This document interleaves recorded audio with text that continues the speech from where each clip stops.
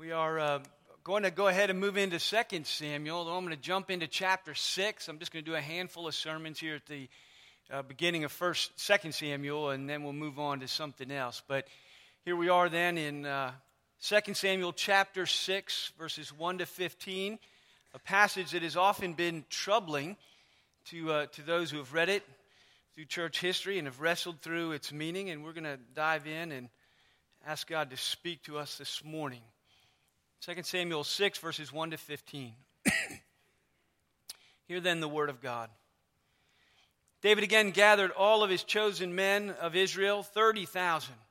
David arose and he went with all of the people who were with him to Baal Judah, to bring up from there the ark of God, which is called by the name of the Lord of hosts, who sits enthroned on the cherubim. And they carried the ark of God on a new cart, and they brought it out of the house of Abinadab, which was on the hill. And Uzzah and Ahio, the sons of Abinadab, were driving the new cart with the ark of God. And Ahio went before the ark. And David and all of the house of Israel were making merry before the Lord with songs and lyres and harps and tambourines and castanets and cymbals. And when they came to the threshing floor of Nacon, Uzzah put out his hand to the ark of God, and he took hold of it, for the oxen had stumbled. And the anger of the Lord was kindled against Uzzah, and God struck him down there because of his error. And he died there beside the ark of God. And David was angry because the Lord had burst forth against Uzzah, and that place was called Perez Uzzah to this day. And David was afraid of the Lord that day. And he said, "How can the ark of the Lord come to me?" So David was not willing to take the ark of the Lord to the city of David, but David took it aside to the house of Obed-Edom the Gittite. And the ark of the Lord remained in the house of Obed-Edom the Gittite for 3 months, and the Lord blessed Obed-Edom and all of his household. And it was told to David that the Lord has blessed the household of Obed-Edom, and that all that belongs to him because of the ark of God. So David went, and he brought up the ark of God from the house of Obed-Edom to the city of David with rejoicing. And when those who bore the ark of the Lord had gone 6 steps, he sacrificed an ox and a fattened animal. David danced before the Lord with all of his might. David was wearing a linen ephod, and David and all of the house of Israel brought the ark of the Lord with shouting and with the sound of the horn. Pray with me. Father in heaven, indeed, as we come to your word this morning, we want to humbly be reminded that we don't come to your word alone, we come to you. And we long to hear your voice, and we long to know the work of your Spirit in our hearts and in our minds. We long for you to speak to us and to change us and to challenge us and to make us more like Christ and more a people of faith. Father, would you meet us this morning and be gracious to us in your word? For we ask and pray it in Jesus' name. Amen. Saul and Jonathan have been killed in battle. We have followed the rise of Saul to the kingship, the fall of Saul in the eyes of God, and the kingship being removed from him. God said that when Saul passes, that the crown will pass out of his family.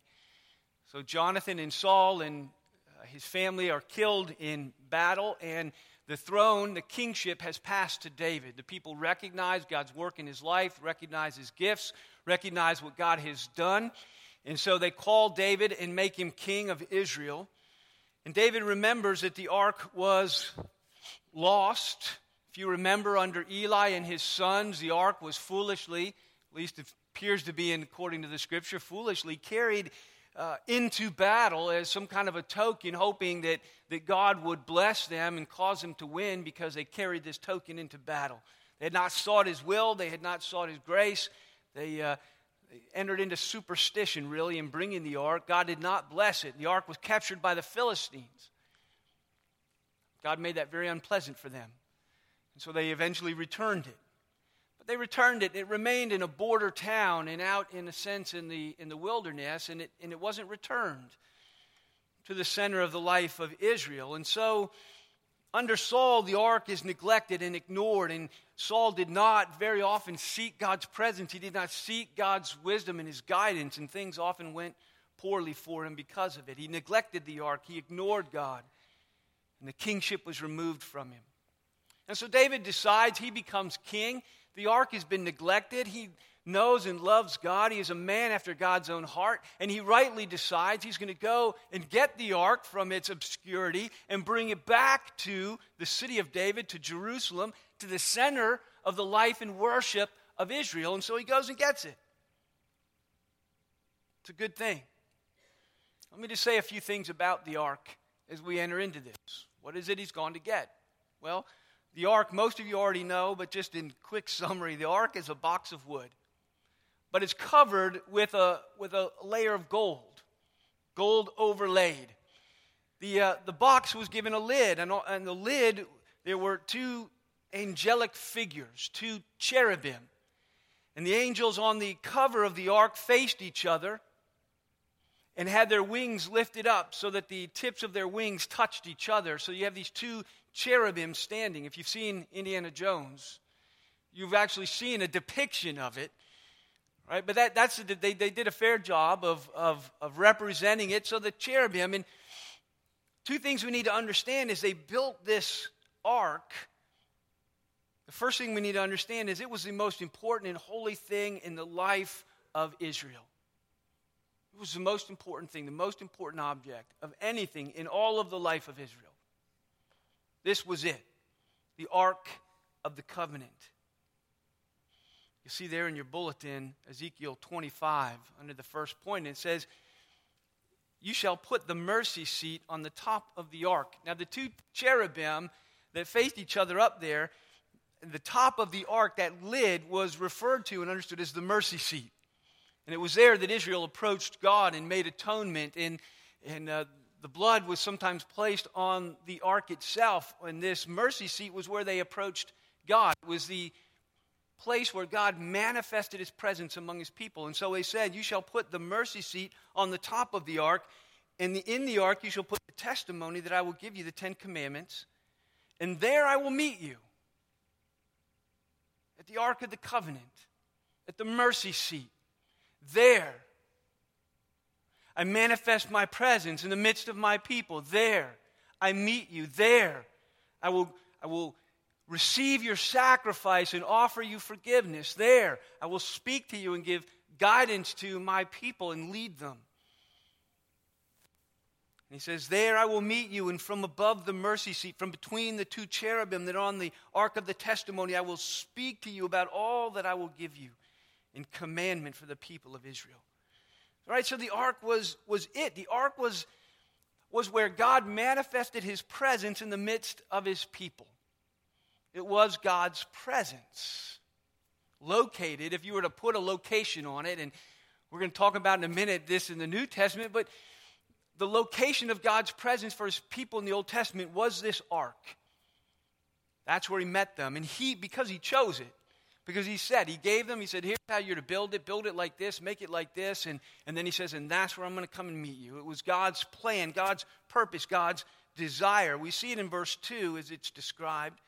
We're told that David arose with all the people, and they went to bring down the ark, which is called by the name of the Lord of hosts, who sits enthroned upon the cherubim. Right? The ark itself. And so there's this way that the ark itself is called by the name of the Lord our God, because he sits enthroned upon the cherubim. There were times in the life of Israel that the enthronement of God on the cherubim was actually visible. The Hebrew word is the Shekinah, which is translated in some ways the manifest glory. The manifest appearance of God in the midst of his people. The Shekinah glory of God would visibly be manifest. And so the ark then is the center of God's presence and worship, of his guidance. It was kept in the Holy of Holies. Right? The tabernacle had an outer court, an inner court, and then it had an inner court. The Holy of Holies, where the Ark of the Covenant was placed, where God dwelt in the midst of his people. It was the Holy of Holies. Why? Because God was there. Second thing you need to know about the ark is it because it was the manifest presence of God among his people, and it was the holy of holiest of objects because God was manifest there. There were very specific rules, commands about how to handle it, how to approach it. After all, it was the representation, the visible, sometimes representation of the presence of God among his people. And so God would teach them, okay, when you're dealing with God's presence, there are things that you need to understand and things that you need to do to protect yourselves. There were very specific laws. No human flesh was ever to touch it. They weren't to touch it. It was only moved by living consecrated men, right? By human beings, living consecrated men, Levites, the priesthood. And it was only to be carried on poles. In addition to the square box with the cherubim on both sides, attached to both sides were rings, so that you could slide poles through, 2 rings on this side and 2 on that side, and lift it and carry it. And it was to be carried by Levites, consecrated men. You didn't touch it. You picked it up and carried it with poles. And so in verse 1, we got this whole thing going on. David has decided he's going to go get the ark. It's a good thing. It's a good idea. Go get the ark and bring it back to the center of the life and the worship of Israel. God had been neglected and ignored under Saul, and he would be restored, in a sense, under David. And so David goes to get the ark. It's a national event. He gathers the army. He says 30,000 fighting men. He gathers the people. And they build a new cart for the thing, and they all go marching down, and they load the thing up. Ahio and Uzzah, the sons of Abinadab, overseeing the actual transport and driving the cart and bringing it out. All Israel and her king are, you got to like the ESV here, I don't know why they choose making merry. How many of you say that today? Yeah, I got together with some friends and we made merry. We gathered on the 4th of July and, had a cookout and really made merry together. I don't know why they choose a translation. You're trying to get into the English idiom, right? And that doesn't do it for me. So it's something like they were celebrating, right? That's all it means. It means they were celebrating. This was a happy event in the life of Israel. This is good. We're bringing the ark back, and God's presence will be in our midst, and there's blessing. So this happy event is going on. All of Israel, verse 5, and her king, making merry. Every instrument they could think of. They're like, what do we got? We got lyres. We got harps. All right, bring those. Tambourines, cymbals, castanets. Like castanets? I know that's the ESV. You read different translations and these instruments get different names. I think of castanets, I think of Latin America. But they've got it all. The whole point is I think they brought every instrument that was available to them was brought, and they were celebrating as they brought this thing out. And then in verse 6, everything goes sideways. Everything goes sideways. You get to the threshing floor, and the ox stumbles, and you wonder, why the threshing floor? I don't know, maybe the threshing floor is where they handle wheat and, the grain and stuff, and ox like grain. And so, I don't know what happened, but they got near the threshing floor, and the ox, took a turn and a stumble, and Uzzah reaches out to steady the ox as he took hold of it. And in taking hold of it, God strikes him down, and he died where he stood beside the ark. There's a sense in the passage from David. David is angry at the Lord. There's this sense in the whole passage like, what just happened? Right? This was a celebration. Everything was just going wonderfully as we did this thing. What just happened? It's hard to understand. It seems harsh. Right? To modern readers, to us, we read this, and through history, people have read this passage and just said, I don't get it. I don't get God right here. I don't get God right here. Why would he do that? Why would he strike a man down? All we know in verse 7, right, we're told, and the anger of the Lord was kindled. He was angry at what happened. God was angry. And it says that he struck down. Anger was kindled against Uzzah. God struck him down there because of his error. He blew it. And it cost him his life in this moment. Because of his error, David starts in verse 8. We're told David is angry at God. Like, what just happened? Right? We were doing this thing. He's angry at God for intervening in this way. And then in verse 9, we're told David was afraid of the Lord that day. He was afraid of God that day. And rightly so. Because he was learning something infinitely important about the God that he just went and picked up and is transporting to Jerusalem. And there's a great danger for Old Testament church, New Testament church, for us to get very familiar and very flippant about the things of God. And there was something important God is teaching in this moment, and it's this: that God is holy. That God is holy. I think there are 3 central themes in the Scripture, and you talk to the guy down the street, the pastor down the street, and he'll tell you there are 5, and he'll give you 4 different ones. But here's I think there are 3 major themes in the Scripture, and they are: God is holy. We're not. 2 of the major themes that run from Genesis to Revelation, my friends. I'm telling you, read it and you'll see they are on almost every page. God is holy. God is holy, holy, holy, and we are unholy. We are, the Bible uses the word sinful. We're not holy. And the third major theme then is that by God's grace, He saves us from our unholiness. He saves us from His holiness, from our unholiness, by His grace. And those are the main themes that run from Genesis all the way to, they're the main topics of the gospel. If you're going to communicate the gospel to somebody, here's the deal: God is holy, we're not, and we need to be saved from His holiness. And we get a picture of it in this passage, and we have to see that's what this is a picture of. It's an encounter with a holy God by an unholy people, unmediated. If we don't understand God's holiness, which is what this text, and I'm going to say that the Bible is teaching, if we don't understand God's holiness, we will not understand our lack of holiness. And that's a lot of what's wrong in the world today. There is no sense of God's holiness. Sometimes it's what's wrong with the church today. We don't have a good sense of God's holiness, and so we don't have a good sense of our lack of it. And so we are flippant about sin, and we are lazy about the things of God. If we don't understand holiness, we won't understand our lack of it, and we won't understand the gospel, the need for salvation, to be saved from our unholiness before a holy God. We have been separated from God by a lack of holiness, what we call sin. And let me just take a moment and define. I thought at this point it would be good to stop and say, okay, you keep saying holy and holiness, and let me just take a quick stab at defining it. The idea of holiness in the Bible is notoriously difficult to define.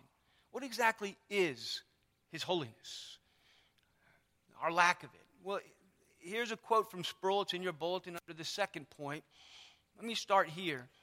Sproul says that when the Bible calls God holy, it means primarily that God is transcendently separate. He's not like us. He is so far above and beyond us that He seems almost totally foreign to us. To be holy is to be other. One literal translation is to be set apart. And there's a sense in which God is set apart as the creator from everything created. From all of us that have dependent being, the one who is self-created or uncreated or eternal from everything that is created and transient.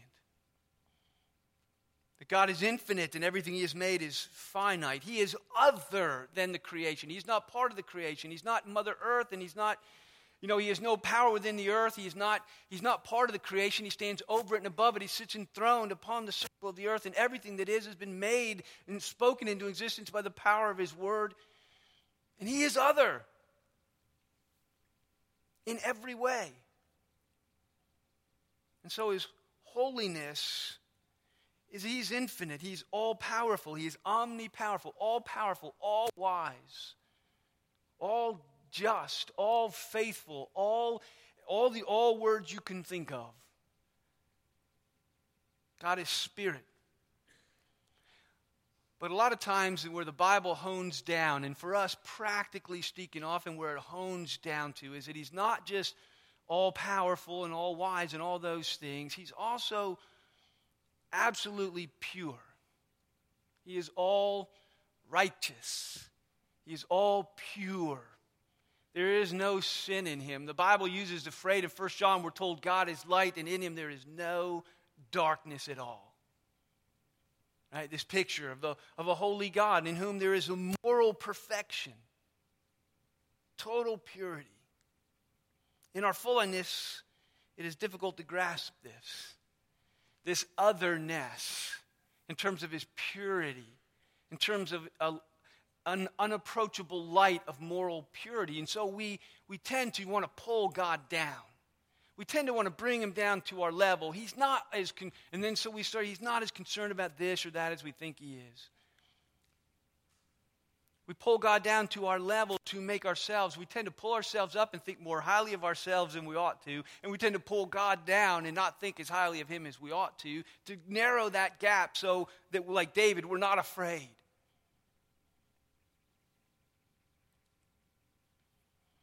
Great part of the Old Testament, then, in preparation for the gospel and helping us to understand who Jesus is and what he did. A great part of the Old Testament and all of its rituals that they had to go through, rituals of purification and washing and preparation and the institutions of sacrifice and the things that were in place in terms of approaching God as a sinful people. A lot of the history, like this story, and a lot of its laws in terms of how you carried the ark and did that and this, that, and the other, are all meant to teach us about God's holiness. The self-revelation of the Father in all of these different ways, because it helps us to understand our need for Jesus. Again, if we don't have a good understanding of his holiness, we don't understand why we need Jesus. You hear today, sometimes we'll say, people will talk about getting saved in the world.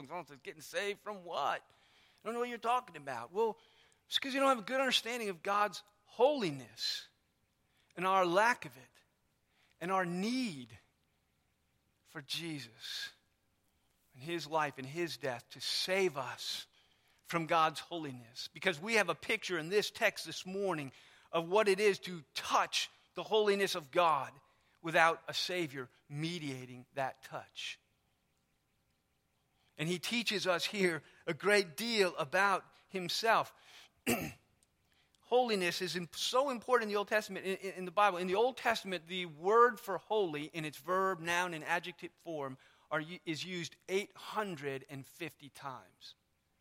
Just think about that and the weight of how long the Old Testament is as a story. And you read stories, you're picking up themes, you're picking up this and that. 850 times.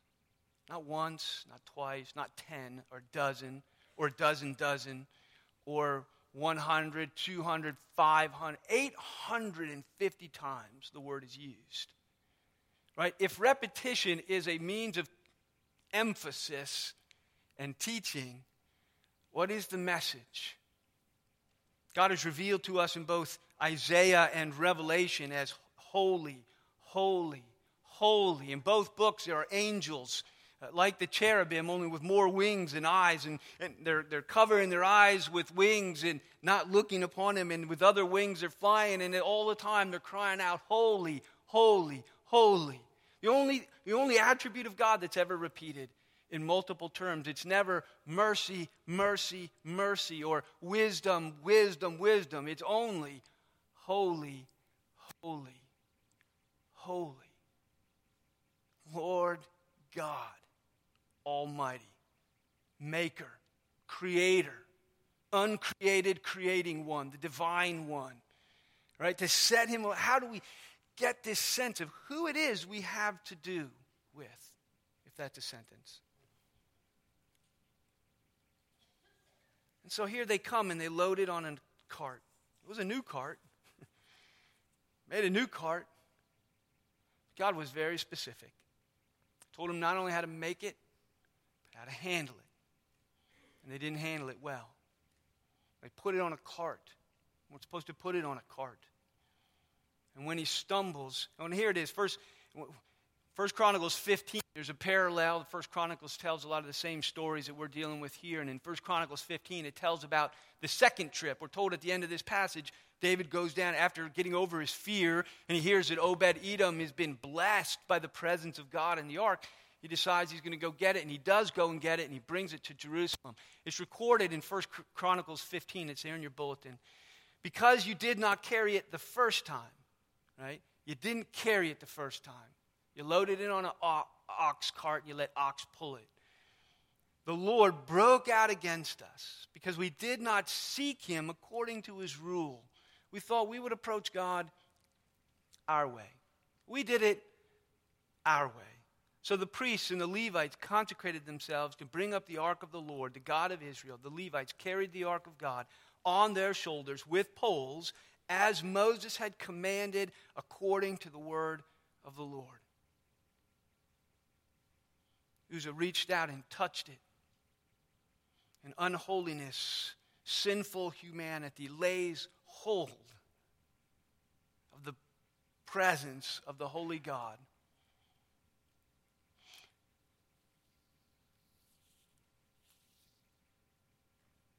Understanding, I'm going to move here to the final point in talking about what. Understanding holiness clarifies a number of things. As I say, if it's one of the driving, it's really the driving and first theme. Because all the other themes are derived, right? Understanding who God is. I think all theology starts with who is God and what does he do. And everything else comes under that. Who are we and what are we supposed to do? And everything else is defined out under it. We always, who is God?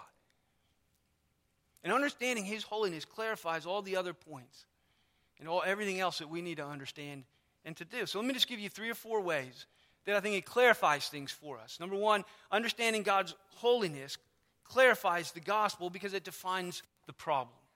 Right? And we've already seen this and kind of touched on it. It's graphically pictured in this story. Sinful human beings cannot touch holiness and live. If the world understood, believed in a God who has created all things and gave a moment of thought to then what this God must be like. Sinful human beings cannot approach. Our darkness cannot survive an encounter with God. The Bible shows us in a dozen different ways in the stories that ride through. It's a very similar story of Nadab and Abihu. In Leviticus chapter 10, there are 2 sons of Aaron who are priests in the temple, and we're told that they bring unauthorized incense into the presence of God in the tabernacle. Now, it was their job to bring incense into the tabernacle. But one side, the time they decided to make a concoction of their own. We're going to make up, we're going to do it our way. And they make up a concoction and they bring it into the temple, the tabernacle. And it says that they are consumed with fire. That like the story, almost exactly like Uzzah's, where they enter into the presence of God and they do not follow and they do not come according to God's prescription. Luther wrestled with this as he wrestled with the gospel itself. I mean, if you remember Luther, he struggled again and again with his unworthiness before God. Luther got it. We recovered the gospel in the Reformation because Luther got a good, solid vision of who God is. And when he had this sense of who God is in his righteousness and in his holiness, he was crushed. And he wrestled with this. And he wrestled with, how can I approach God? How can I, he tried to do everything right. He was a monk. And he said, I would do everything. I would do everything they told me to do. And I would read the Bible and I would pray and I would go to my confessor and I would do everything. And he says, but in the end, I went home and laid on my bed and I knew my own heart. And I am not like him. I am not holy. I am not righteous. I am not light like he is light. I know myself too well to pretend. He tried so hard, but he knew it was never enough. He says, and brothers, if we don't get that, we don't get the Bible, and we will not love and cling to Jesus the way we need to love and cling to Jesus. Understanding holiness clarifies the gospel because it explains what Jesus did for us. Right? Jesus died for our unholiness. We can look at it that way. He died for our sin. Right? He died for our unholiness. He died to obtain forgiveness for the fact that we don't measure up, that we're not like God. To make it possible to be saved, there in your bulletin under the last point, 2 Corinthians 5:21 says, God made him to be sin who knew no sin. God made him, Jesus, to be sin, to bear our unholiness, even though he knew no sin, so that we might become the righteousness of God, right? The sinless one, the holy one, died for our sin, for our unholiness, to make it possible. He makes it safe to be in relationship with God. He makes it safe to draw near without fear. The Bible says in Romans 8 that there is therefore no condemnation for those who are in Christ Jesus. We don't have to fear an encounter like Uzzah, who reached out to touch holiness and finds himself inadequate, judged, destroyed in a sense. Our unholiness damns us, according to the Bible. But there is therefore now no condemnation for those who are in Christ. This is the gospel. He saves us from ourselves, and he saves us for a relationship with God. And so understanding holiness clarifies the nature of the Christian life. We're to be, the Bible tells us again and again, a holy people. Old Testament and New, as he comes to his people, this is the riding theme for us. There it is in your bulletin, several texts I threw in there. They may be out of order. I played with these things. But 1 Thessalonians 4, he says, God has not called us for impurity, but to holiness, to be like him. 1 Peter 1:15 says, he who called you is holy, and so you're to be holy in all of your conduct. New Testament, God is holy. He saves us from our unholiness by Christ, and he calls us into his holiness in Christ and by the power of his Spirit. So Leviticus 20, even early in the scripture, he says, you are to be holy to me, set apart to me, because I, the Lord, am holy, and I've set you apart from the nations to be my own. God is other, and he says, and if you're going to be like him, then you're going to be separate and different from the world. You're not going to be like them. You're not going to love what they love and do what they do. You're going to have a different set of understanding of what it is to be pure and right, and you're going to love it.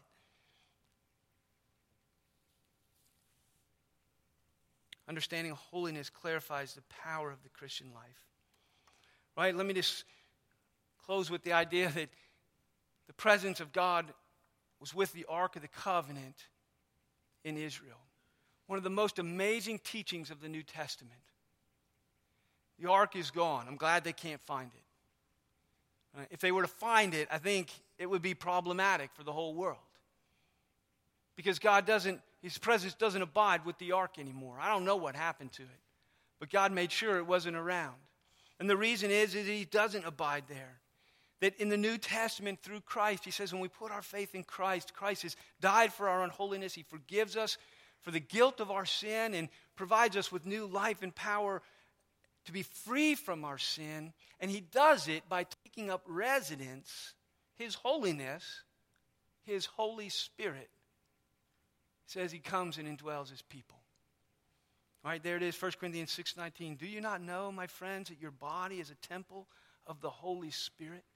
The Shekinah that rained upon the cherubim is the presence of God among his people. He says now comes in flames of fire. Remember in Pentecost, flames of fire that spread out across God's people as a sign that his presence had now lit on each and every one of his people. Us individually and us corporately as the source of new life, of the possibility to be holy because he is holy, because the holy God dwells in his people to make us like himself. Finally, understanding holiness shapes our worship.